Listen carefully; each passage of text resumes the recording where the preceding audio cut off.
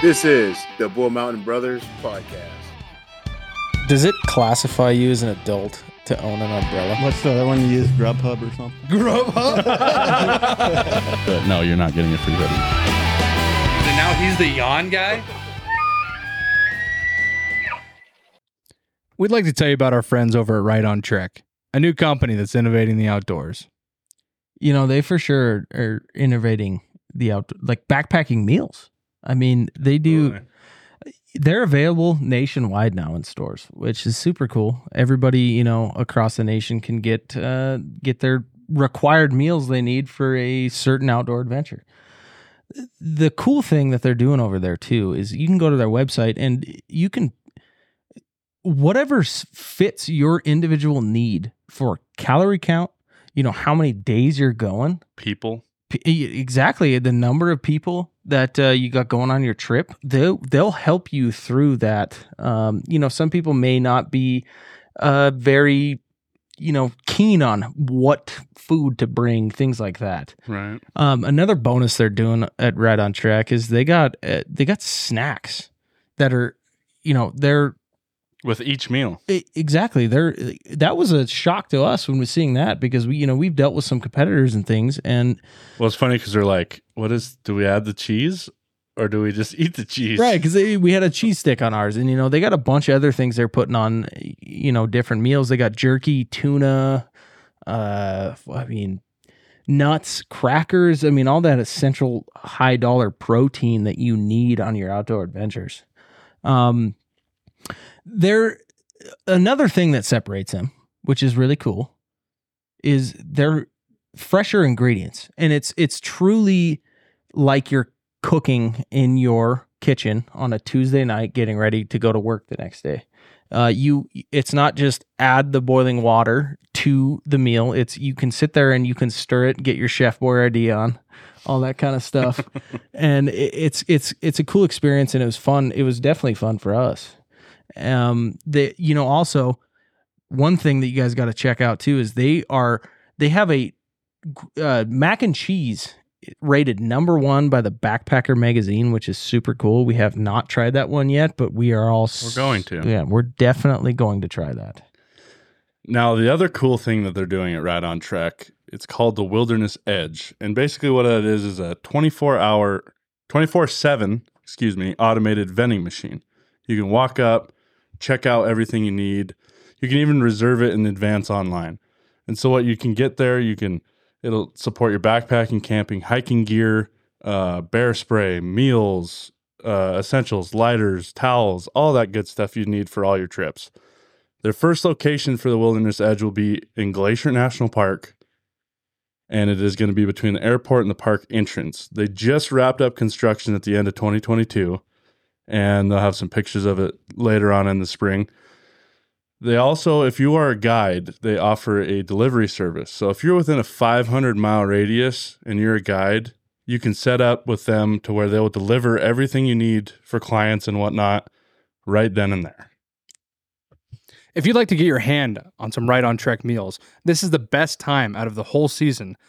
All of their meals right now are 14 to 40% off, which is their 22 lineup. So they must be getting ready to gear up to bring all of our audience even more amazing meals.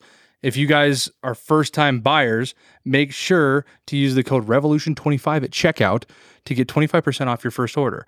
And if you want to get to the website, you can go check out all of our social medias. Our link tree has the link. Click on the link, go there.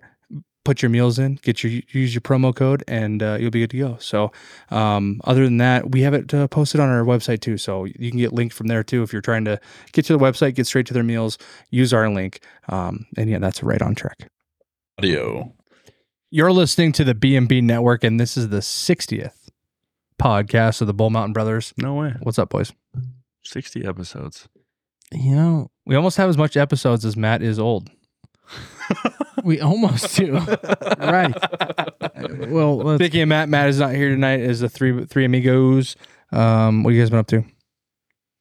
Well, we just tried to record one ad for the last 2 hours. As I said during that, ads are the bane of our existence. You mean like commercials? Doing commercials? Yeah, like Yeah, commercials. well, we've changed from doing our typical. I can't even say that because even us back when we were just doing audio ads was like brutal. Oh yeah. I mean, why? Because we I actually found an old SD card the other day, and it had 47 audio files on it. They're all like 6 and 7 seconds long. Just, well, it's because we're too stubborn to write it down or like something like that. I think even sometimes we did write it down, and we were just like, Yeah, but why? Why is that? Because like now now that we're on the podcast, that we're doing this, like we're fine, But I don't know what it is. 47 takes later on every. But we've done maybe a couple dozen commercial / ads, and we've done. We also now 60 went of from these. one very serious, awesome, long time ad read to 4. Yeah, It's true. So now we're trying to figure that out and navigate through that adventure. Do you want to talk about them? Yeah, I think we could. Yeah, let's just. Okay, so we're just gonna start off with, obviously, you guys know the biggest friend at of that the camera view. podcast. Yeah, it's a beautiful, nice. These studio lights have really made it look. I mean, they've also brought out every terrible feature of my face, but it's fine. But we know Right on Track is like our newest friends. They're awesome. we just did a whole ad read on them, so I'm not going to go into depth. But if you guys haven't listened to episode 10, Yeah, season 2, episode 10 with Victoria. yeah, make sure you listen to that one. That was a great podcast. That tells you everything you know about Right on Track. But this is a meal right here. Make sure to go check out. There's gonna be an ad reading, like, I don't know, right now. No, I'm just kidding. Ramsey, edit that in. Check them out. The next one we're doing, which would be like the next step, would be. Yeah. Go ahead. It'd definitely be Beard Brand. Beer brand for sure. Yeah. Even though I got rid of my Mustache brand. Mustache brand. Yeah, beardbrand.com. Relatively speaking, they're actually the biggest that we're affiliates of. Yeah. But Social media they're not following-wise. as like friendly close as we are. Like Right on Track's like that's like Well, yeah, and I would that's like say our boys the and girls. the difference between Right on Track though is, we sat talked down and to the talked owner. to the CEO of that company, and they're a growing company and they're in the early stages of what they're trying to bring to the outdoor world. And the other thing that we've talked about a lot is matching our analytics and our genre of podcast a big thing. And I don't know if it really is. No, but I think we've really found companies that like fit our at least personal narrative. Yeah. That we like. I wouldn't put a company on here that I didn't really like. You know what I mean? Right. Or And like, they'd just to get the whatever we're gonna get from it. And I think kind of our initial impression on emailing with Beard Brand was, well, you're talking to 4 dudes with beards. You know what I mean? So it was like, yeah, this is going to be great. And we got a lot of friends that I got, Lodge crew member Chad Logger. Big beard guy. I discussed this, affiliation I bet with he him. was stoked. And he was, the dude is like, he grooms the shit out of his beard. Yeah. And, to those people, it's fantastic. Yeah, so stay tuned we're kind of working on that ad. I'm not really sure. I think they're running something with us. I can get a gift or something if you use our link. Our link is not set up yet, so it might be like next week's podcast that we'll have this figured out. But Right on Tracks is definitely figured out. It's on our website. It's on all of our social medias. That link is all ready to go. And the third one you guys already know and love, F&H Contracting and Fence out of Billings, Montana. You hear them every podcast for the last year, so I don't think I have to go into too much depth on that. They were on episode 8. Does that sound right? Episode 8. 7. So they were on episode 7 of season 2. If you want to check those guys out, and tell them, give them a call. Tell them the Bull Mountain Brothers sent you, and they'll probably help you out with some sort of free quote or something like that. And then lastly would be, do you guys know? Does Ramsey Headbanger Lures, which is really exciting for me because that's like, I always like to have equipment, you know what I mean? And equipment that we can give, most of our listeners are hunters, fishers, outdoorsmen, whatever. So, all of our outdoorsmen are able to get meals. Most people are trying to eat meals on the road. Most of our analytics are mostly men. So the beard thing works out pretty well. And, if you need a fence, you need a fence. But fishing lures is something cool. Something that we could get behind and push. Me personally, as a fly fisherman, this doesn't do a lot for my personal agenda, but for as a company and a bunch of guys that are getting way more into walleye and pike fishing, this is exciting to me. I mean, even bass fishing, I think they got a lot of stuff set up for that too. I mean, we've talked before about we're going to get the boat ready this year, and Riley's bought a rod. I bought 2 rods. Sean's in the process of building a rod. For spring, Fixing a rod. I got to fix one. Yeah. But no, I got to. I'm in the process of building 2 flipping sticks right now. So Right. Yeah, which spinning rods and like bait casters and stuff, not really my world. Like ice fishing was the closest I got to a spinning rod for a while now. So it's kind of a new adventure for me to get into this spinning rod world. And the other thing too, I'm excited I'm going to get Riley in for sure this upcoming, major fishing season into true predator fishing with a spinning rod. And I think he's going to really like it. Targeting pike and tigers and things like that. Like, it's so much fun. Yeah, I think I'll like it too. I think that, anytime you can get that little bit of adrenaline with something tugging on the rod, it doesn't really matter. Well, it's a lot different than just catching a rainbow trout on a Panther Martin or something, It's a lot different. I don't do that either, but yeah. Well, you've done that before. I have, in your yeah. life. Oh, yeah. Yeah, there was a That's how we time. grew up That's how we fishing. grew I mean, up. honestly, Dad had a tackle box full of. we knew nothing other than shore fishing with. You either went out With there and lures. used a weight and a worm, or you used a lure. I mean, that's Wow. That's not the wrong way to fish. It's a very It unexciting. may necessarily- there's more efficient ways of fishing, It's a lazy man. and it's Yeah. a whole nother ball game once you get on a boat too. Oh, for sure. I mean, just the thing though that you can take from it is targeting species within that fishing as well, just the same way you do with fly fishing. But I don't know if you've ever explored that realm, as being the addiction of fly fishing to the same kind of stuff with a spinning rod. No, I've never have. So I get. It'll be fun. You're right. You're on the right lines of like it's exciting for me to think about like I could find. And I actually, when we did our bingo night at the Squire Lounge, I had some old friends. We just kind of sat at the bar afterwards and talked about fishing, and those guys are like hardcore spinning rod guys. Yeah. And they kind of talked to me about what they do, and like they got me excited too, just to kind of hear their input on, using this Rapala and that. And it's like it's very similar to fly fishing in a way because you're like, I want to use this fly. It's all representation, Yeah. I mean, what would you want to eat? Right. Type of thing. Now, transitioning from that,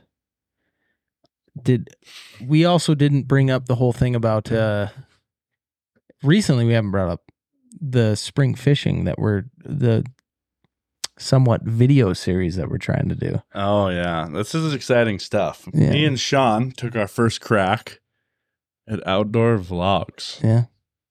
I mean, we've attempted to make them in the past, and they just kind of we got too into what we were doing to actually remember to pick up the camera and record. Mm-hmm. Or I think there was a big part of like just pulling the trigger to like just do it. You know what I mean?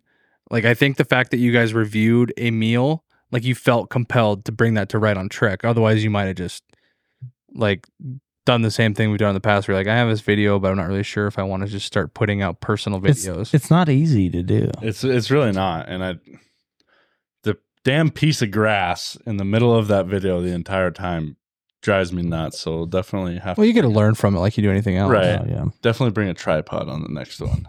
Right. Yeah, so that's going to be super exciting. Everything we do in the outdoors, we're going to try to document, talk about it. We definitely will be reviewing more of these meals because I actually had a lot of fun doing that. I did. I think all it can really do is benefit our, It'll give you, the listeners and the watchers and everything, it'll give you more of an array of stuff to watch other than just the podcast. and even like we talked about, I don't even know how many weeks ago it was, about the spring fishing, doing the vlog on rebuilding the bass tracker, things like that. Like we want to do that. I mean, I think we find joy in that, and it's all easy, digestible content. It's 5 to 10 minute content. You know, you don't have to sit down and try to watch an hour and 50-minute video. Right. So, and you can kind of see what you guys are working on, which is cool. Yeah. It's very, I'm I will excited about say, that boat. it is difficult though to do those things at the stage we're at. Well, yeah, because you like I said, you get so wound up in doing what you're doing. It's hard to stop and be like, okay, we need to video this. Which you ran into that quite a bit last hunting season, didn't you? What's that? Like, you know, being too intermingled. We've talked about it before, but like being too invested in the actual hunt than to like pull your phone. Like we talked about it with Trevor from Outdoor Drive. Yeah. So this actually brings me to another thing that I just thought of. I was watching a TikTok today, and it's one of those days where you like watch TikTok and the algorithm sends you into very similar stuff. And I kept getting like all these outdoor podcasts that I've like hunting podcasts I've never seen before. And I was like, every time I see that, it like makes me feel like, God, we're such an inflated market anymore. On like, there's so many of us out here doing similar things, but it's kind of cool. There's a lot of guys out there that are just trying to turn this adventure into a, you know, show people their passion. But anyways, I was watching this. I actually stopped and watched one, and they talked about how, I think their question, and I forgive me if you're ever listen to this, I don't remember the name of your podcast. It was just something I glanced at, but I thought it was interesting. They were talking about, like, I remember exactly what they asked each other. It was, do you think that if there was no social media and people couldn't show their trophies, would there be a high percentage of people that wouldn't hunt? Ooh. Well, I don't know if it would be a high percentage, but I definitely think it would be a noticeable number. Well, yeah, and I guess why I brought this up was because they ended up talking about like I hunted before social media, right? Right. And there's people that hunted after social media.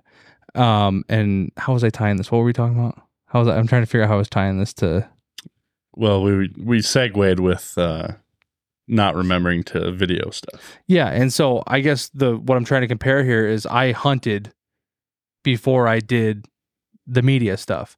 So my passion for the hunting is still in the hunting. Like my like excitement for bugling elk and stuff like that. So I get so wrapped up in watching the animals and trying to perform this thing. Because at the end of the day, for hunting for me has always been, you only get one time of the year to do this one particular thing and to put all your effort into it. If you mess any one moment up, like it could ruin your whole season. You know,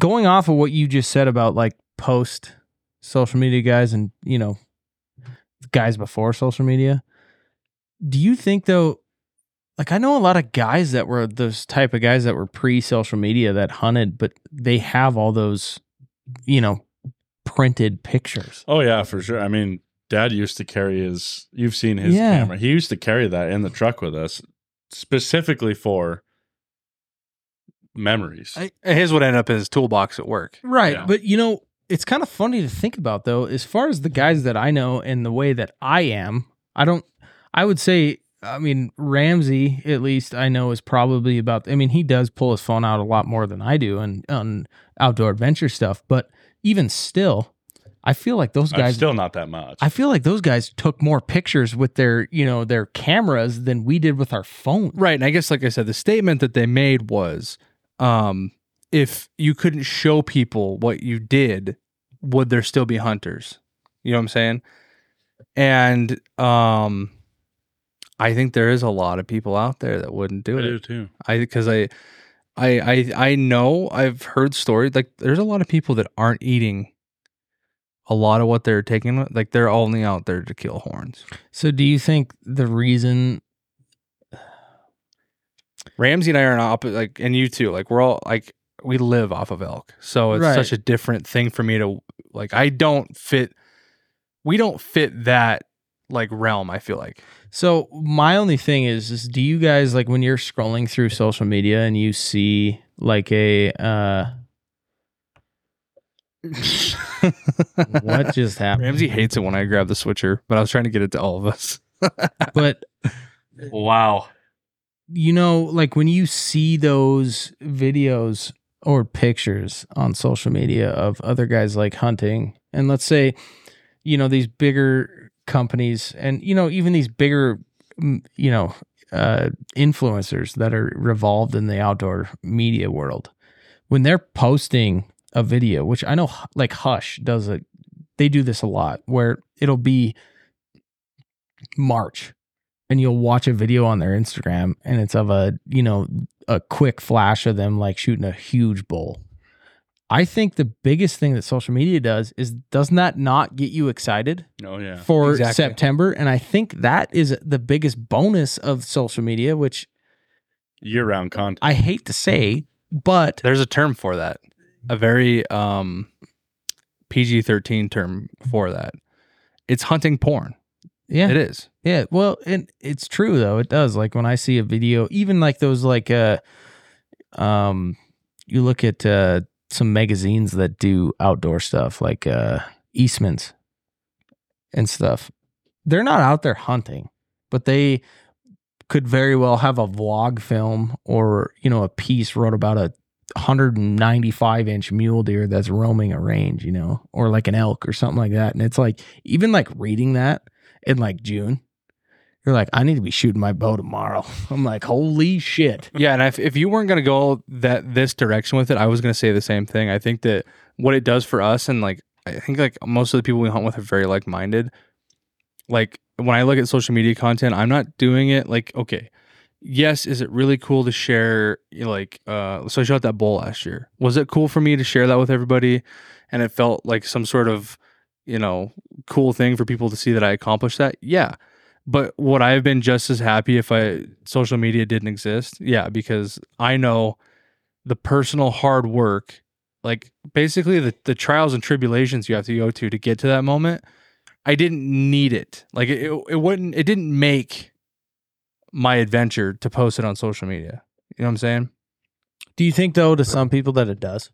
100%. Oh yeah. That like, and I think that anyone can get wrapped up into it. I'm not going to say that I personally haven't got wrapped up into it, but if you go through the years of like kind of how social media has developed and how like the hunting world's developed, you can see, like, let's say you're in a community, right? And you are followed by a bunch of outdoorsmen and you follow a bunch of local outdoorsmen. You knew them through high school, whatever. And you see him post like a picture of like a little shed. And then he picks up a bigger shed like the next year. Like people are every year upgrading, right? And is upgrading on their social medias. And then you see competitiveness. People are trying to do the same thing, right? And I see that very often. It's almost like what you're saying is like the evolution of a hunter's background, and you can see it. Yeah, is it's like you're getting your yeah. your hunting portfolio Even getting it displayed like on Instagram. let's just put this into perspective here. Riley Rutschke, pre Bull Mountain Brothers, where he's not, he may post about outdoors, things like that. You but, rarely posted. I post like once a year on Instagram. right. Probably. So let's just take this though, an example. You are an outdoors guy. Majority of the year you're doing shit that, obviously Revolves around it. right. Now, let's just say you're in a perfect world. You're a guy that posts about every adventure that you do, whether it be every weekend or, you miss 1 week in a month. Now, the evolution through that is what, even though you're not an influencer, you're just a guy that you may have a lot of followers because a lot of people in Montana in that area. People still enjoy that shit because they're like, holy cow. Like, let's go back to 2014, Riley Rutschke's Instagram. And it's like, he was out and he was shooting, he'd shot a dink mule deer or something. Or, he was out shooting or hunting, posted a picture, never shot anything. And then you get to like, that 10 years later, and it's like the evolution of you as that outdoorsman. People can see that shit, and that's the coolest thing. Yeah, and I would say I'd hope a lot of people would look at it that way. I don't think they would. I think that, like, unfortunately, I think people would like be like, "Oh, this guy, whatever." Because I think like the hunting community can get a little toxic. I feel like just there's so many different age groups, mindsets, stuff like that. But see, I even look at like Lodge crew member Josh, right? His Instagram looks like one of the best like fly fishing like influencers you could ever see, right? And sprinkled in with some really good hunting stuff. I always tell him all the time, I'm like, dude, you should like bump your Instagram because you could probably make a business out of like how good your shit looks. But he doesn't do it for that. You know, he does it for like to save his memories and stuff because he's a lot like us where like it's just the memory that makes, you know, the situation that makes the whole deal anyway. You know what the sad thing about that is a guy like Josh, who is truly a A-list outdoorsman. You know, he's good at everything he does. And then you can get a guy that, you know, is the same level as Josh, right? That doesn't post anything. And the sad thing is in the public eye, if that guy's telling you the story versus you being able to hear the story after you saw an Instagram post from him, it's a lot different. I mean, they may not believe a lot of this, you know, in that, which sucks. And that's a negative you take away from the outdoors community and social media. But I could bet you $1 million right this second that if someone destroyed my Instagram, my Facebook, all my social medias, come September 4th or 5th, whatever, I'm still in the Elkwoods. I'm still doing the exact same thing, and I don't even need to take a picture of it. Right. And, you know, I'm one of those people for sure that I never, ever take... You don't post anything ever. I don't... Well, I you know... I'll tell you from experience, 90% of the time, unless we're getting split up and we need to make a plan of where to meet each other, Sean leaves his phone in the Ranger. Yeah. I mean... Yeah. The only reason truly, which this is just this, you know, how I operate and how I have in the past, is the only thing I use my phone for is Onyx. And now I'm getting better because obviously what we're doing here at B&B and things like that, and like, well, now you're almost forced to do something. Well, and I do like to, because, you know, a perfect example is on our shed hunting trip when Sean saw those elk. The first thing he reached for was the binoculars. The first thing I reached for was my phone. Yeah, it was. And not to say that I'm the kind of person that... But you always have been. You like, in our outdoor adventures together, us hunting the last, you know, however many years, is you pull your phone out more so, obviously, than I do, which is good. But the problem that I see with it, and I wonder if some other people that have the same thing that I do, that... It's really cool though when you take those pictures that you don't, you know, you didn't need to take a picture then, but like all those pictures I took from elk camp last year, Mm-hmm. I could be sitting in bed one night and just look through and be like, holy shit. And then, oh my gosh, that sparks a memory from, you know, that's super cool. And that's a benefit of that. So something that I started doing that I don't even tell people about because it's for me and Ramsey. And then obviously whoever would come to our home, we've kind of like done some upgrades at the house and you know, got more into, you know, as adults, they always, you know, when I first got a house, I didn't realize that you're supposed to have like you had to have decorations and shit everywhere, or you were like basically considered like a bachelor in a frat house. You know what I mean? And so like recently we really tried to like doll it up, you know, and something that I really wanted to do was get like big album collage, like big collage photo album, like, am I saying that right? Photo album. I guess. Like a photo picture thing. You know, like those things that have like 15 different slots to put pictures in and put on the wall. I'm doing like a bunch of those, and it's just pictures from hunting, like outdoor stuff from like the last 15 years, right? There's pictures of us together, pictures of like my friends that I've gone hunting and stuff. Dad, like stuff like that. And it's like I can walk through the house and just sit there and look at it and be like, man, that was same thing. You look at it and it sparks a memory, and you're like, yeah, that's that. Just a super cool part about it, which now tie this into Instagram.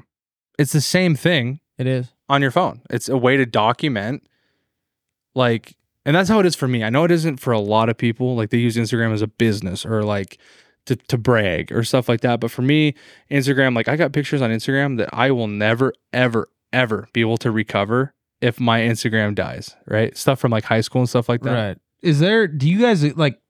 I know this is kind of like counterintuitive to talk about on a media company, but do you feel like that some people's Instagram is like run by narcissism?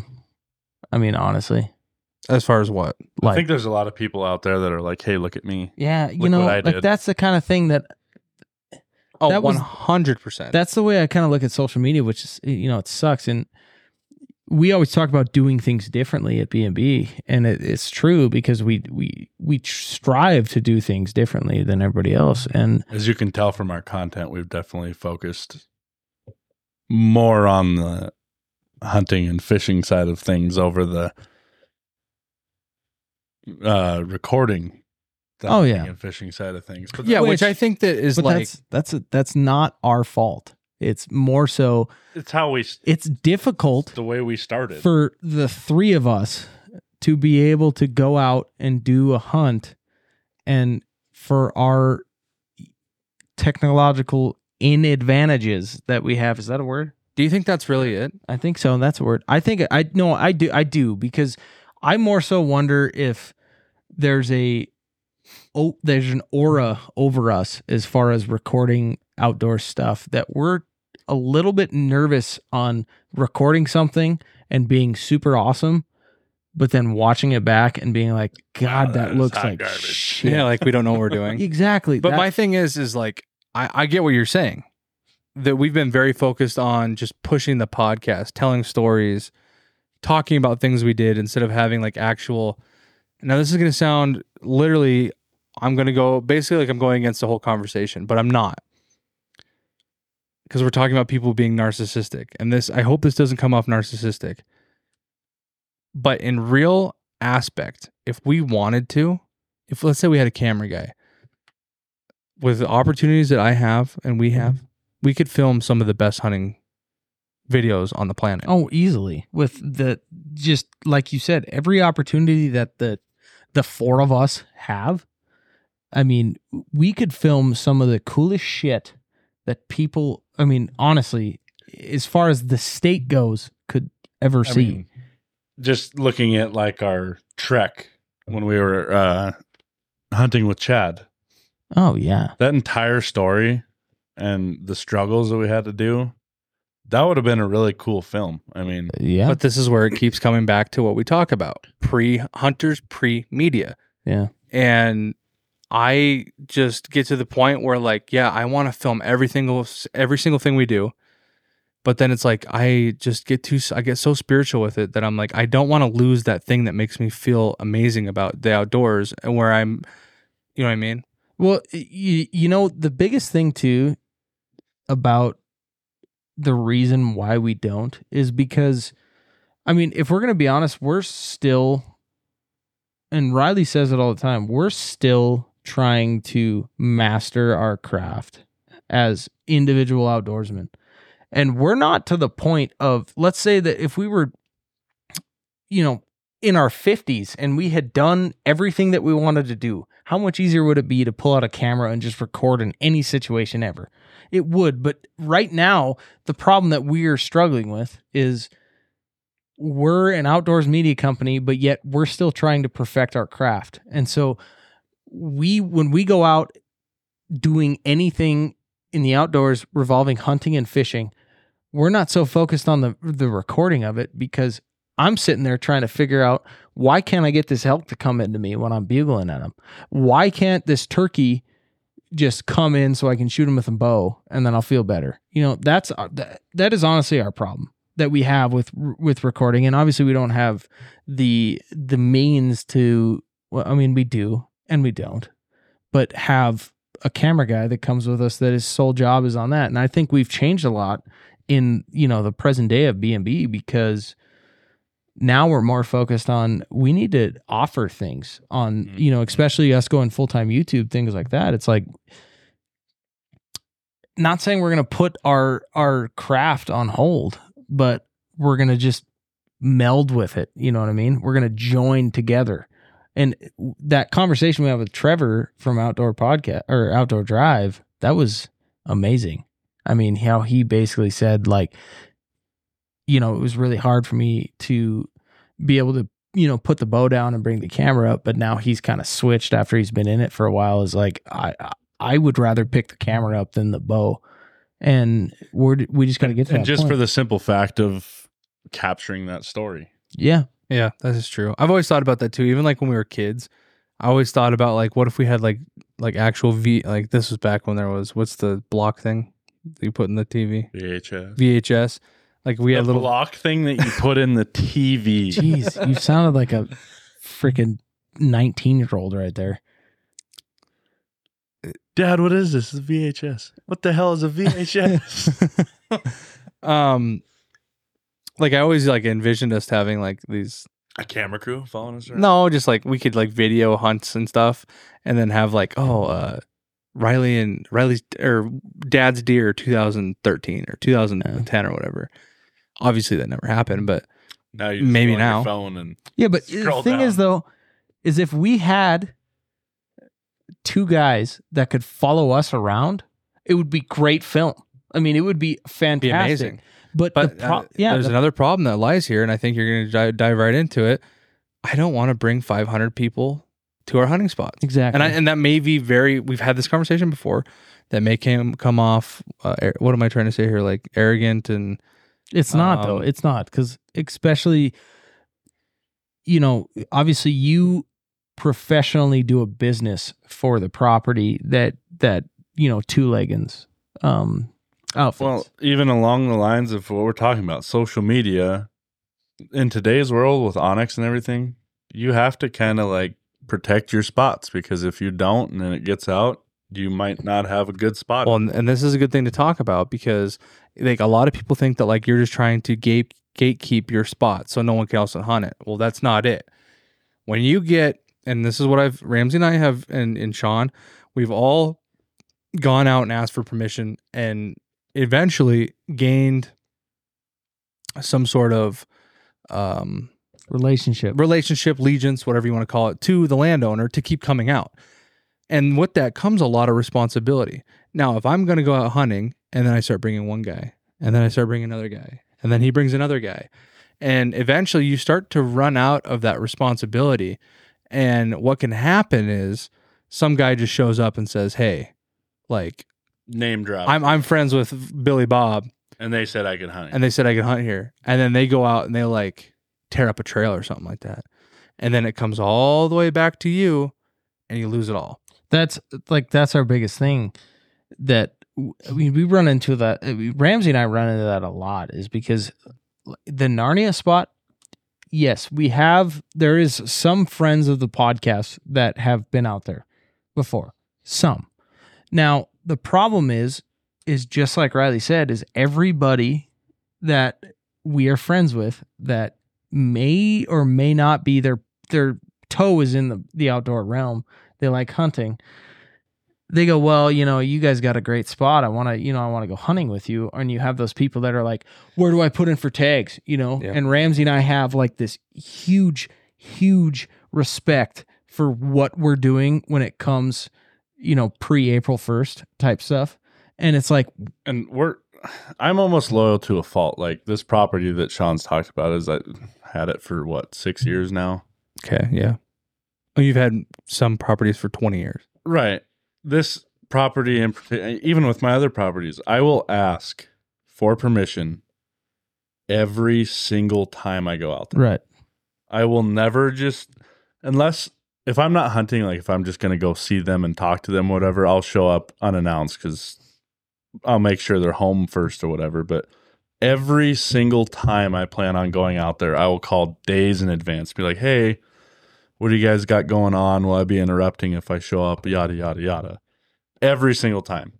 I will never show up unannounced. Yeah. And we do that. Like when I kind of bring up a outdoor adventure that we're going to do, like I just did the other night about what we're going to do in 2 weeks.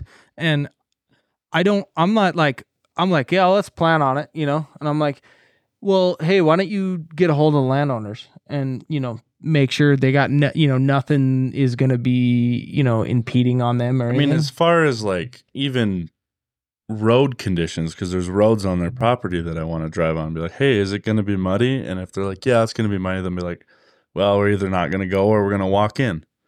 Right. And that's the cool thing though, because And this is a great lesson in landowner to hunter interference. Sure. yeah, What you guys are talking about right now. yeah. And the cool thing is that was trial and error. is when we learned like times when not to drive on roads, Right. when not to go into certain places.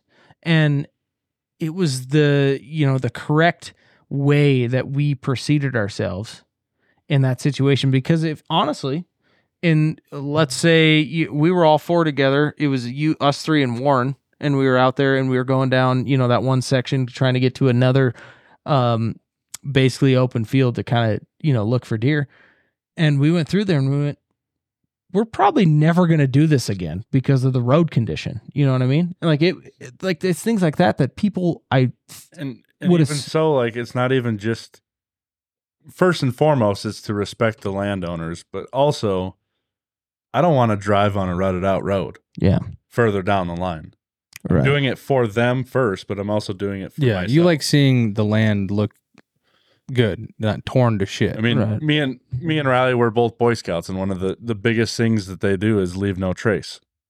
Right. And it's so ingrained in me now that I'm like, even if I see trash, that's not mine, I'm like, oh, you better hop out and grab that bottle or Right. whatever. And circling back to what brought us to this conversation is it is kind of tough for us being a media company on especially that section area that we hunt out, is to be able to post things on social media. And it's tough because honestly, any area, you could post a picture somewhere up in the breaks and somebody's going to know exactly. I know exactly where that is. It's tough. It's hard to not get geographical features in something there, because what you don't want to do is, like, let's say we show this podcast to 500 people, right? One of those 500 people see a geographical thing they've seen before, and then all of a sudden they're hounding the landowner, right? And they're like, hey, I know these guys. And there's just so much responsibility that goes with it. And it's like, again, I know how hard it was, because when Ramsey and I had nothing when we were growing up, I mean, we had a little bit of something, but we really had nothing other than public land. I know how tough it is, but I also know how tough it is to keep it. And to be able to keep it, you have to look at things. And I think that's what we do struggle with, is like when you're out filming, like it would be nice to have someone there, but you don't want to bring another person, because that's how people get their foot in the door. You're like, hey, I'll come film for you. Right. And then the next thing you know, it's, hey, what if I did some hunting? Like, what if I did some, what if I came out and shot a deer or something like that? And then it just gets like down the lane. And what? What was that like for you to just look over at me and Sean, and we're both I know. looking at her and watching? I always know that. No, I have a question to ask you guys. Actually, Sorry. Actually, I have a question to ask you guys. Why do you think there's a cockiness that comes, like, even with what you just said, there's a cockiness that comes behind people discussing their private land access? Why do you think that is? It goes back to the elementary school days, but look what I have that you don't have. Well, I think it goes back to something primal. It's just like, I get to do this, you don't get to do it. I've earned this.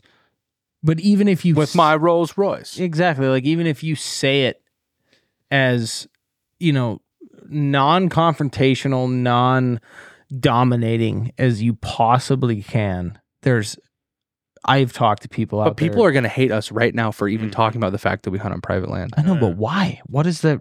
Because they can't.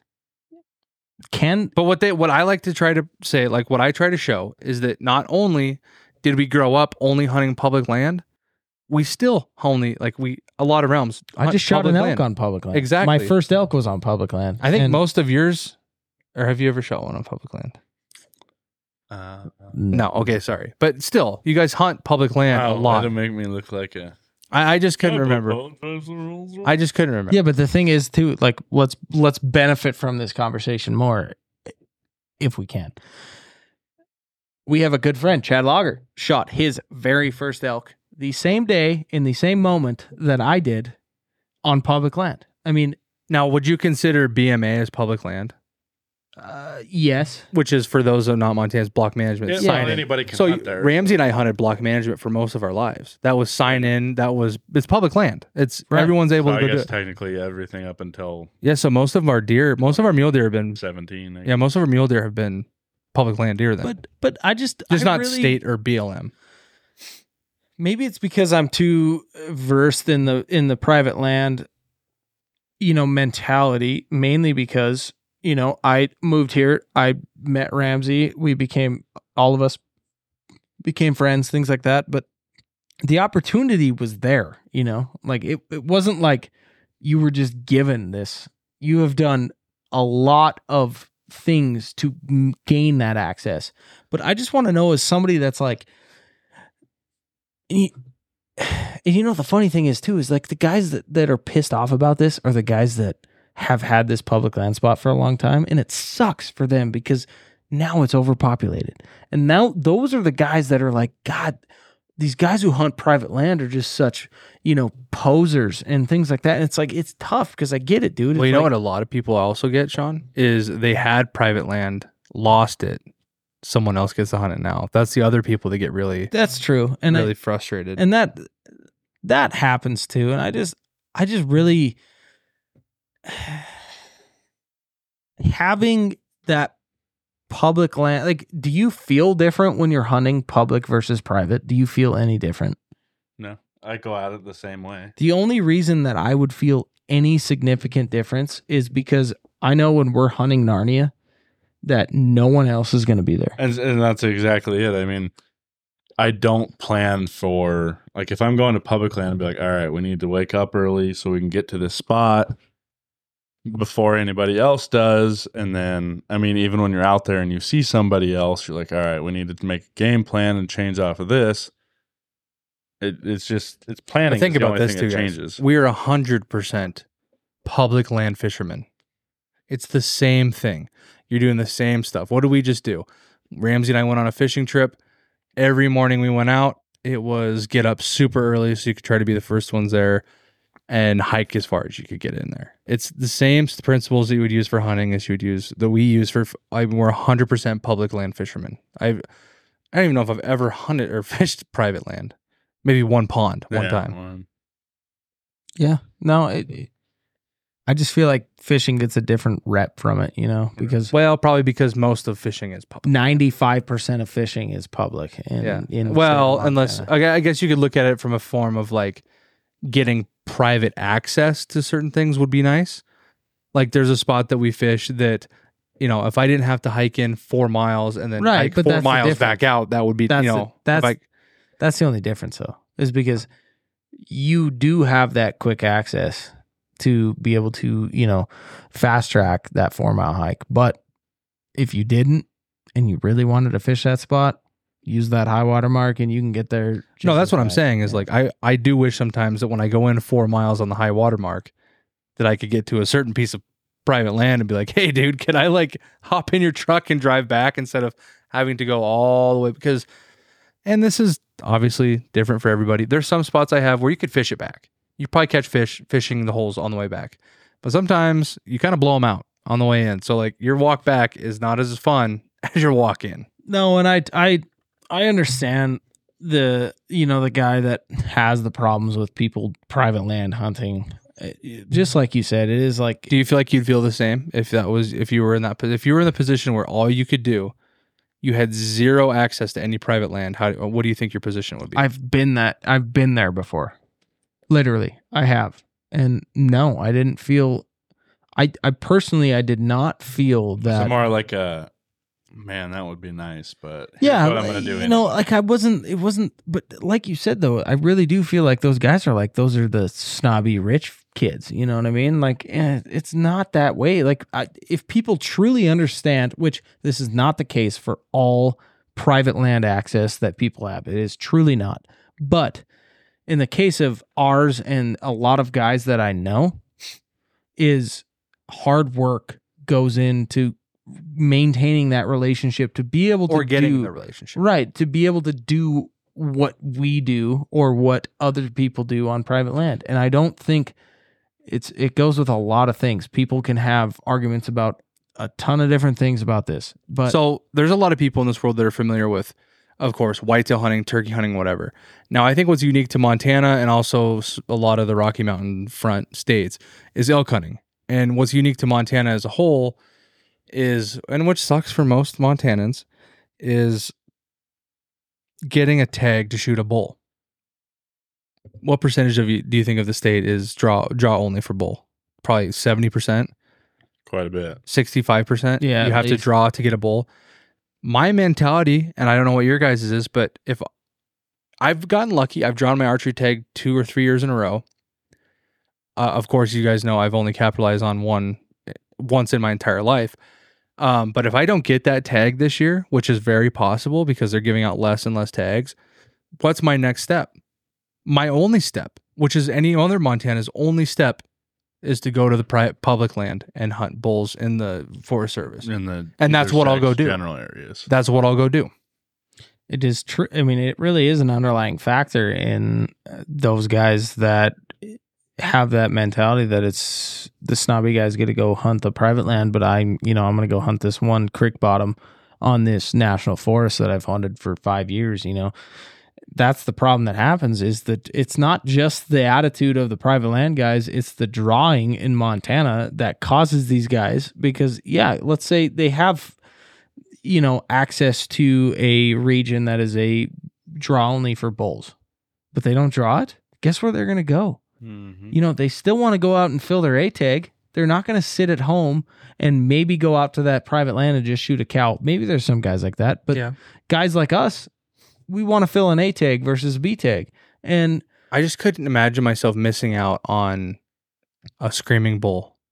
You know what I mean? right. And that's the archer. Even if you're the guy that doesn't have a preference on shooting or filling your A or B tag, at the same time, your general tag is both. If a guy's out there and he decides he's got private land access, doesn't draw a tag, but wants to go public, if he goes out public land hunting, there's a chance that he might be in screaming bulls, fill his general tag, but shoot a cow. Yeah. That's the biggest thing. It's not There's a good chance if I'm making the trip to go to the mountains, even if the fact that I've shot bull, I've shot bulls. I guess. shot bull. If I'm archery hunting, and this may be a lot different for everybody else, but if I have to go to the mountains and I'm archery hunting and a cow comes out at 10 yards, dude, I'm really having a hard time. Yeah. Because again, Ramsey and I, we live off that, dude. Yeah. We're already an elk and a half down already, maybe. Like, we live off that shit. And so, yeah, I'd have a hard time not letting an arrow fly. For sure. And, circling back to our social media stuff, I know a lot of guys from, where I grew up that they post annually pictures after September archery season passes.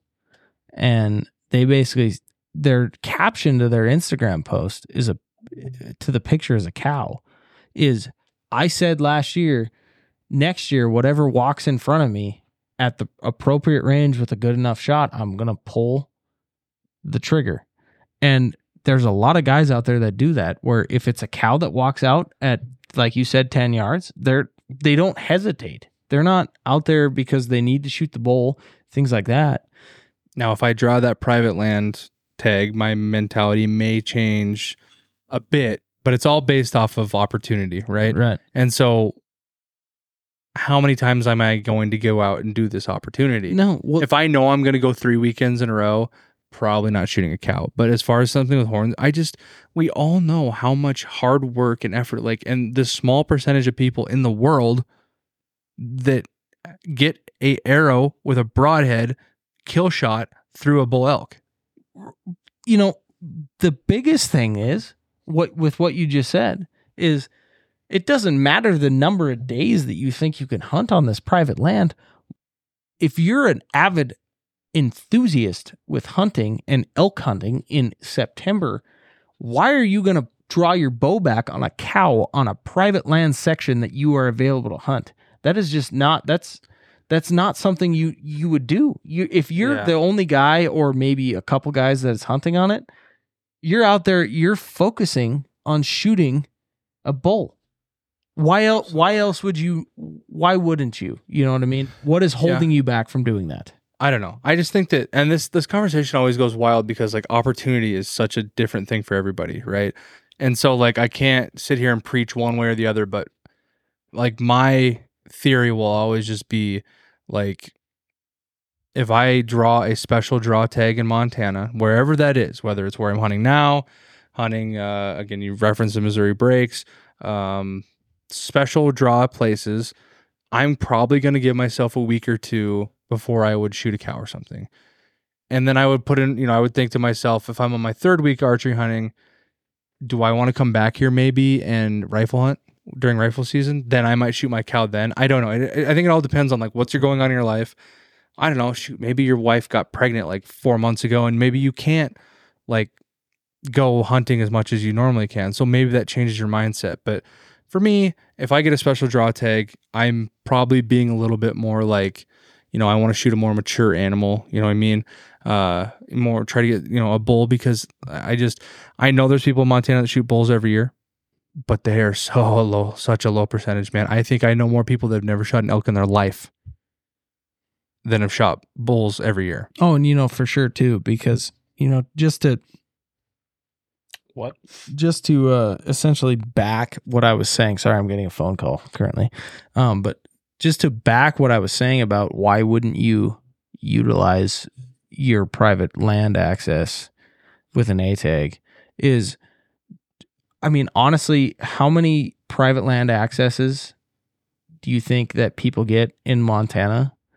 The percentage of the special draw A tag for those private lands is a lot higher than a private land access that you get that is just a general tag where you can go out and shoot a bull or a cow. That's the main reason that I think most guys that have that private land access, they're like, I need to fill an A tag because I just drew this A tag. You know what I mean? And a lot of things go into perspective too, dude. The first thing you might see might be, people always say like the first thing they're going to see is going to be like a cow or a small bull. I don't know. I've been on a lot of adventures where the first thing that came out was a big bull or a big mule deer or something. Oh, yeah. So maybe that's your first opportunity anyways. Yeah. But let's round this up. Basically, I think that in conclusion, I think we're all on the same page as far as the original question goes. We would still be hunting if we didn't, if we weren't being able to show people. Yeah. Right. I think that we stand along those lines of, we preach all the time. Hunting and being in the outdoors is something you couldn't make it in a movie. You couldn't write it. You couldn't do anything like that. And so I thought that was interesting. I'm kind of crazy. It got us on quite the tangent here. We've eaten up a big portion of the time tonight. Did you want to talk at all about where we were last weekend or like what we were doing? Not really. We went on one of our annual fishing trips. We have several of them. Springtime. For some reason, it seems like for fly fishing trips, spring it always eats. Mm-hmm. Like we're not doing as much in the summer, which is kind of weird. But like the springtime, we're basically fly fishing only. Everything's hungry. Yeah, and Out of that winter slumber. I think we talked about like last year we got spoiled. Oh yeah, for sure. We were catching fish out of every hole, and this year it was tough. We went a lot of casting and no catching. Yeah, personally, I hooked into 5 different fish, didn't land a single one of them, which is always heartbreaking. You'd like to think that you're 100%, but you never really are. And then you ended up with, you hooked into about just... Well, I went a long time without anything, and then I was fishing a spot where the thing that always gets me with streamer fishing is like, and I've watched like guys that I've gone fishing with, they'll like sometimes just while they're going, like I'm a guy that when I'm going down the river, I will, what is happening? Don't worry about what's happening. Just keep going. The thing that's happening right now is not really happening, is it? Yeah. Oh, interesting. Can't wait to hear this. He's gonna talk. You might as well just go. All right. Anyway. Where was I at? Oh, I'm the kind of guy that I see holes, right? And I'm going to fish the holes and I'm going to skip everything else, right? I don't know if that's how you are. But Sean is trying so hard to be discreet right now. Sean, just go to the bathroom. I'm going to go. Guys, I just want you to know that what just happened was Sean was about to pee in a bottle on the set of the podcast. That's dedication, baby. That's dedication, but it's also repulsive. And I wish you would just go to the bathroom. Thank you. So now I can be undistracted by you trying to pee next to me. So what I started doing is when we start moving, I'll start whipping that streamer instead of just tying it up, And I was literally fishing a spot that I didn't think I was going to catch anything. And then you guys walked up on me as I caught it. And then I got a little cocky, lost him right at the bank. And then we went a long ways without catching fish again. And then I landed a pretty, I would say, a good fish. And then, we were with Josh, and Josh, of course, caught fish, as he always does. That's what Josh does. And then him and I hooked into like several, and I don't know like why we kept losing fish. I don't know if they were just biting light or if we were just rusty. I don't know, but we were losing a lot of fish. Oh, for sure. But I will say I enjoyed the experience. We ended up not fishing on Sunday, which was weird. Alturas Cabins. We stayed at Alturas Cabins, and which is run by a guy we interviewed, Nick. Oh yeah, Nick from Downstream. Downstream, where he owns these cabins, and man, phenomenal, really. I really thought it was fun. We watched some movies. We, because Sean's back from the bathroom. That sounds really good without Sean's mic on there. I can really appreciate when you're with a small group of close friends, and you get to do the you get up, hop in the truck, go into town, get some breakfast. And then you head out, do your fishing trip, and you come back, and we went and ate at a really nice restaurant. Mm-hmm. Had some appetizers, some drinks, just enjoy each other's company. Came back to this nice hotel or Airbnb, and then watched a movie. I enjoy that a lot. That's a memory. The whole experience over. I got some nice pictures from you guys too on that cabin that you guys Airbnb that you guys are staying at is it was pleasantly. I won't say. Surprising is not the right word, because in getting to know Nick, I know he's pretty smart, good dude. But I was amazed at the quality of these cabins for being out in the middle of nowhere. Would you guys say that area that where the Airbnbs and the cabins are located is kind of like a hole in a wall? Yeah, kinda. I mean, it's a destination place for. It's in between town outdoors. and a hole in the wall. Yeah. It's a big hunting community, actually. What are you doing? Sorry, I just rolled a cord on the ground, but it's a big destination hunting area. So I kind of wonder if he runs. I don't know if he opens them during the winter or not, and gets that kind of crowd. But for what we did, it was perfect. Now you could have done really. You could have had a fifth guy, air mattress in the room we were in. I actually never went and looked at the room they were in. A full size room. Yeah, with what was it, a queen bed or something? Queen or probably. Okay. I mean, you could have slept on the couch. 2 people on the bed that I was on. But I don't even know. Maybe it's only advertised for 4 people, so I want to be like, hey, bring 8 people to this dude's Airbnb. But no, it was peaceful too, man. We went and sat. There was a deck outside. It was quiet. We went and sat out there. It was, I don't know, man. Sometimes locked us out. Yeah, there was a self-locking door. So let me ask you guys this: on that trip, did you guys feel the strain of the intellect that comes with fly fishing? Did you guys feel like you? Oh yeah, yeah. We were switching flies very often. Almost every hole. You reached your intellectual, capacity on fly fishing. What's another place that's a big hike? It's a big hiking trip, right? So you're trying to, that's the frustrating part. You go 3 miles in, and then you're not catching shit. And you're like, man, part of you wants to say out loud, did I just hike? I mean, eventually you're doing 6 miles, right? Did I just do 6 miles for nothing? But then you realize, man, I could have been at home. How do you individually bring yourself out of that mentally? What do you do? What do you do as an outdoorsman to bring? Well, there is certain points where at the end of the day, I am ready to go. If it's not working, it's not working, but I'm going to keep trying. I just don't get to do it enough. I say that as I get to do it every weekend, but I wish I could do it every day, and I don't know. We stay pretty positive. I mean, there gets some cranky. I mean, we get kind of old lodge crew member Josh gets cranky fish. What is going on with you right now? What? He had a massive stroke. No, I was trying to come up with a good word here. Cranky fish syndrome.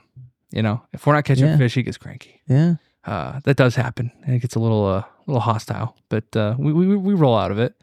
Ramsey countered not fishing by sitting on an ice block for about 45 minutes and just let me and Josh keep going down the road. It was nice. I had some snacks. But I don't know.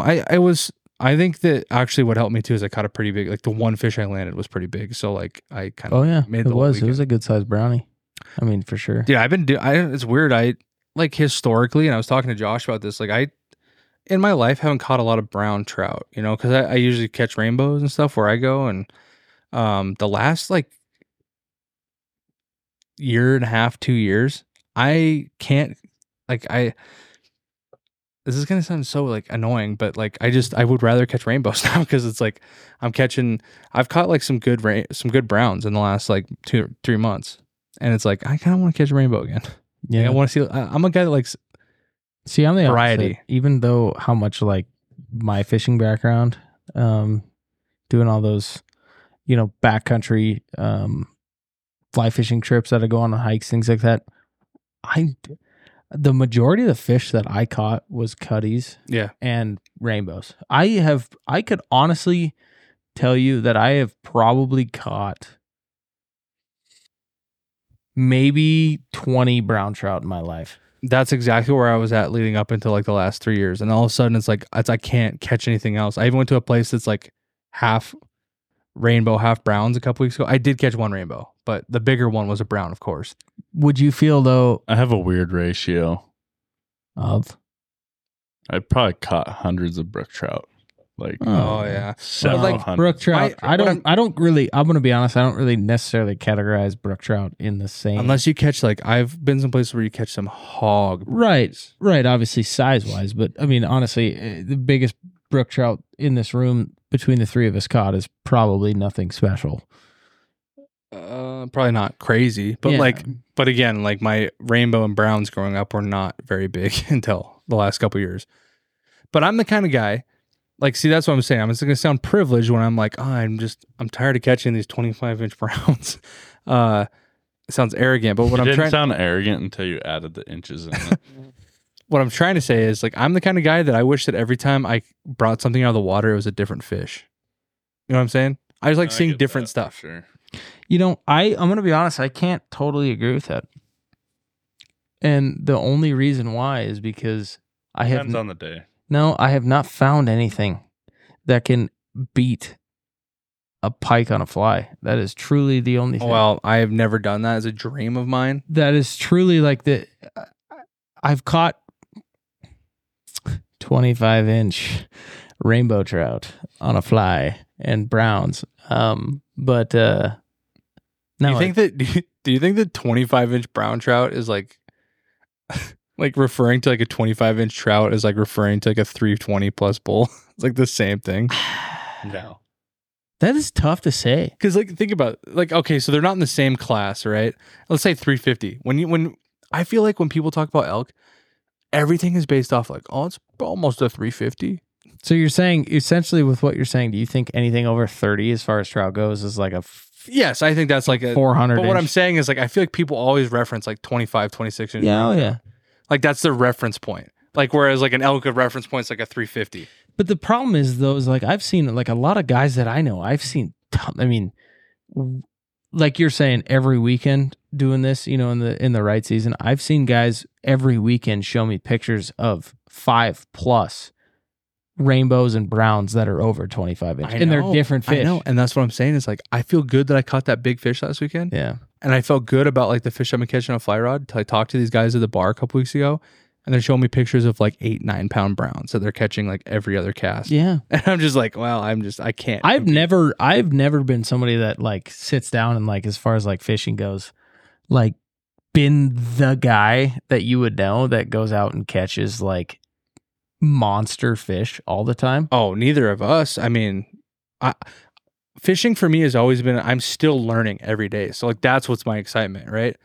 Maybe I'll get to that point someday where the only thing that'll excite me is big fish. But it's not like your knowledge though that you have. Like let's say that you were a master of fly fishing. It's not like that helps you in any way to catch a 9-pound brown. No, but I think even if I was a master fly fisherman and like I was the sage of all fly fishermen, a freaking 6-inch brookie off of a elk hair caddis in the mountains would still give me excitement. Right. And I mean, isn't it funny? Just though? being able to. Isn't it really funny though that you think about that? There's a certain Do that sound effect again.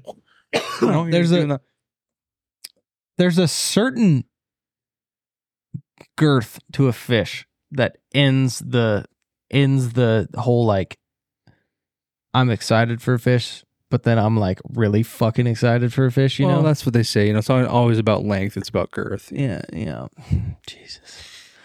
Anyway, what I was getting at though, Sorry. you can catch a multiple number of 15 to 18 inch trout and you're excited as shit because like, Absolutely. you know, you catch one of those in a day, you're excited. Now, what do they refer to that to in your land of eating fish? What is usually a 14 to 18 inch fish? It's like a hammer handle. I don't know what they call that. That's an eater fish. Right? Oh yeah, well, it's a sandwich. So most people are really looking for Oh yeah, that size of it's fish. a sandwich. Yeah, but what I'm saying is like, why is it to that point where it's like, you know, you're excited as shit, right? And in that moment, you don't think you could be any more excited. You caught a 18 inch, let's call it a 2.5, 3 pound rainbow, right? Good size fish. Yeah.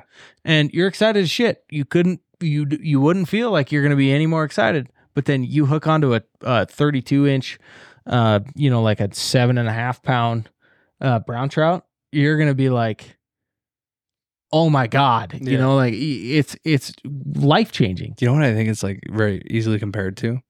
And I guess you guys don't do like particularly go out and do shed hunting hardcore. Like we've kind of started doing that as a group in the last couple of years. But like, I don't know why keeps doing that, but I compare fishing to shed hunting in a lot of ways because like every time I pick up a shed, I freaking love it because they're hard to find. Oh, But yeah. when I find that giant one, it brings me so much. It's the same. It's the same mentality for sure. Yeah, for sure. yeah, and it's just like a fish to me, and a fish is like combining shed hunting and combining elk hunting. These are so crazy like analogies here, but I'm tricking an animal to believe me that they're going to come into my elk call and I'm going to harvest them. I'm fishing. I'm using a little feathers and twine and all that stuff to trick a fish to come out of its hole and eat me. That's something about that is just like so like it just gives me a rush. It is, oh yeah. I mean, they all go hand in hand, man. I mean, they really. I think that's why we do all of them. Oh yeah, because like I'm saying, though, is like your excitement by shooting a 140 inch mule deer or just shooting a mule. Why deer do you in think general. I love gardening, Sean? Yeah, geez. Oh, don't even. I don't want to hear even. anything. You about never it. know, dude. I might get a giant Stop it. potato. Stop it. But what I'm saying is it's funny that like your intro to your excitement in any situation in hunting and fishing is always the same. It's the ending that varies. Yeah. I mean, realistically. No, you're right. Because you shoot, let's be honest, in any scenario where you're ready to shoot a deer, an elk, or an antelope, or a moose, sheep, or goat, in those moments, maybe outside of some of them where you got to be specific on the size, stuff like that. But let's just take antelope and elk and deer in the same. Your mental state on the size of the animal is not accurate in those previous moments up until you pull the trigger. It truly is not. Unless, you've done and hunting's hard to talk about it, but fishing wise, because how many times you hooked onto something and been like, this is a giant, and you pull it in and it's a dink, Or what it's I mean? foul hooked or something like that. Yeah. But like, it's harder to take this mentality into hunting, but you still can, because in some moments when you are calling an elk in and you get a glimpse of some brown come through the trees, it's not like you're sitting there and you're like, I need it to be a 380 inch elk, you know?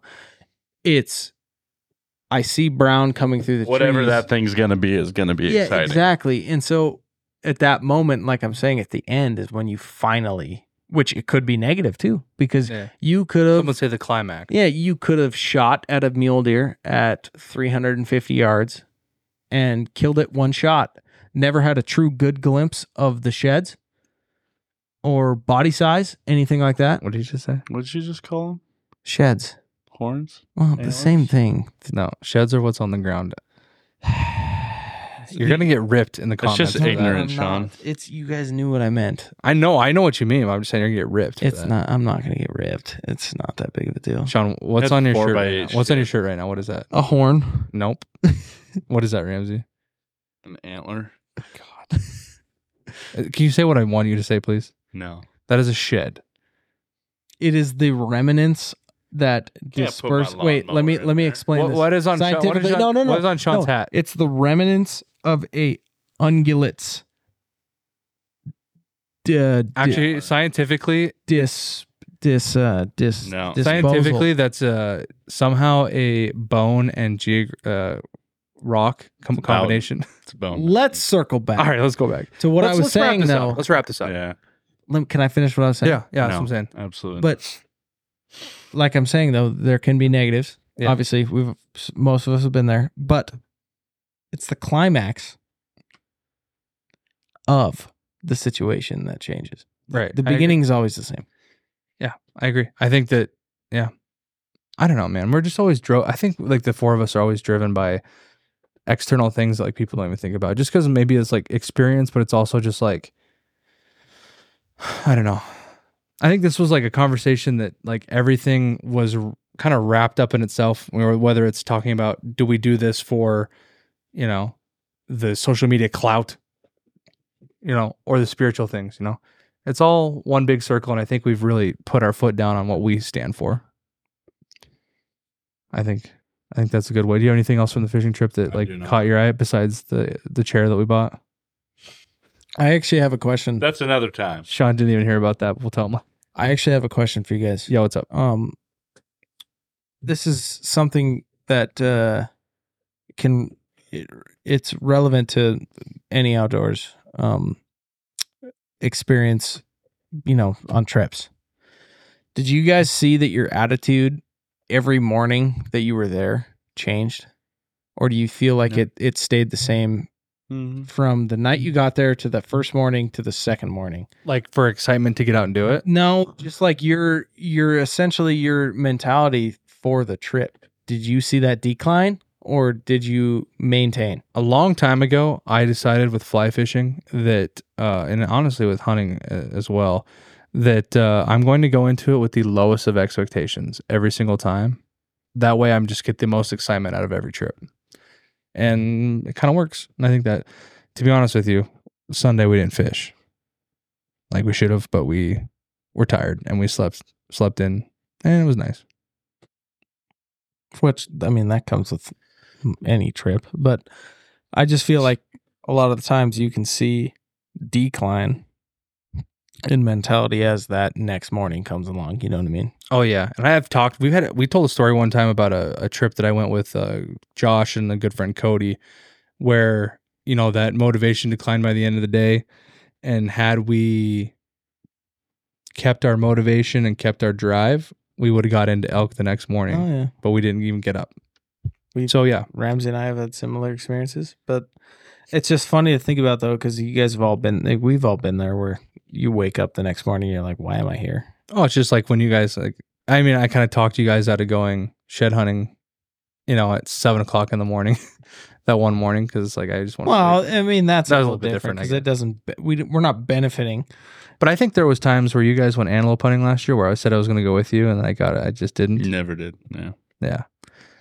That was like Was that laziness? that or was like the day that I shot my antelope. That was the same thing. Was I sleeping in that morning? Yes. Or was I out of town? No, you were sleeping. You were sleeping. Are you sure? Yeah. Yeah. Well, maybe we'll be different this year. But no, it's just kind of a cool thing to think about though, because we've How do you keep that motivation though I if don't you're know. losing it? got to be a very positive person because I wish we were sponsored by Mountain Ops so I can be like, get your energy. But I mean, like you see Well, Mountain this. Brothers is not affiliated. Do it for me. Oh my gosh. Continue, Sean. You see this more so with the guys that, and like us, that we've gone on. I mean, look at elk camp last year. Your motivation dropped, mine did. As those days, it's those. Yeah, it's but were you those having draining? were you having Friday, Saturday night, late night sessions? No, No, really? we didn't. Latest But I just feel like that- with the group you guys are with, 10:30. that could have been a Yeah, possibility. but we didn't really hang with the group we were with. That was the difference. I mean, we did a couple times, and yeah, it was a lot of fun, things like that. There's obviously different moments within elk camp that change things, but I'm talking like when you're on a true like backcountry hunt and you're sleeping on the ground and staring at the stars, hiking 15 miles a day, or okay, let's be honest here, let's hiking 8+ miles a day. That next morning is tough. real fucking hard to get up. You know what I mean? And that's why I want to implement the perfect hunting schedule. 1 on, 1 off, 1 on, 1 off, or at least just the mornings off. Hear it from Riley, the industry standard union schedule. We can still hunt 1 o'clock to shooting light. Right, but it's just kind of funny because I don't feel like a lot of people really truly talk about like your internal struggles that you have on those kind of trips. And it's tough because you're the only, I mean, outside of somebody being super positive that's with you and you being able to drag you out of the weeds is tough. But like, did you have this when we did our ice fishing trip this year? Can this relate to that? No, I don't think it can, because that was a different scenario. Let's be honest here. That ice fishing trip wasn't necessarily precursor wise, yes, catch fish, but as it evolved was not like we're here to fish. That's different. And your fly fishing trip could be the same way in a sense. It's obviously peer based on how you determine your mentality, but like in those situations though, where like I'm talking like those backcountry elk or deer hunts, you can't have any other mentality besides like get the job done. And that's the question where I mainly am like, how do you talk yourself out of that? And that's when it becomes tough. Yeah, you get that Goggins mentality. You have to. Well, that was great. Thank you everybody for letting us do, when it's just the three of us, we just go tangent city. I like it. I think it's fun. I think it's different. It's a little change. We talk about this all the time, a little change of pace. Last week we did a really awesome interview, a little bit different atmosphere. And this week we just got to talk about whatever. And it's fun. And it's not really like it was explicit or anything like a Lodge Career thing. It was fun. It was fun to talk about different stuff. One thing I want to put in there is we never really talked about our shed hunt too much. Yeah, we did. I think you did last week. We did a little, thing but the one thing we didn't mention last week, or I didn't at least, is Ramsey would personally have kicked the living shit out of Ramsey in hunting season last year on that hike. As far as physical fitness goes? Yes. That's good. He kicked the shit out of. Did you have a noticeable, as far as the fly fishing trip, was there a noticeable difference? That was a piece of cake. I was like, I mean, like to school. I know, but like, was there a noticeable difference? Like, could you tell? Yeah. I mean, what about like the two of us? I fit my waders a lot better. I know, but I'm just saying, like, as far as like it went down, did it seem different? Like even on my end. I mean, you went last year. We were waiting on you, and this year you were like leading the pack. So the cool thing that I take away from that shed hunting trip was we sat down at one moment, just taking a break, and Ramsey said to me, he goes, I used to run out of breath before my muscles got tired, and he goes, now I'm the opposite. My muscles are tired, and I still have breath to go, and that was a big thing, for sure. It's I think weird. the thing that we still have to like get to the point of is like that day after. Like I wish that I could the day after. Like I feel like we can physically do the stuff now, but it's like the day after I just your recovery is shit. My recovery is awful. Like I'm pretty worthless the next day, like at work or anything. But no, that's a cool Ramsey. I'm glad that Sean got to notice even that you're working on yourself. It's cool that we're actually kind of accomplishing something this year instead of just letting it go to the waste. Makes him happier too. Sean, yeah. Do you guys want to talk about what you're wearing right now? Yes. All right, guys, stand up. That's not an option for me, but check it out. We've been waiting to display the new gear. Jeez, I'm like The podcast listeners are hearing it first, but everyone else, you're going to see, I think we'll be able to have our advertising for the new Bull Mountain Brothers clothing line. And this is this isn't podcast merch. This is legitimate BMB. This color right here. BMB clothing line is dropping right now. So get ready for that. Hold on. Just for all you people that like this color better than Sean's color, that's too bad. 'Cause there's only two Ramsey of these. special ordered a color for himself. But yeah, narcissism.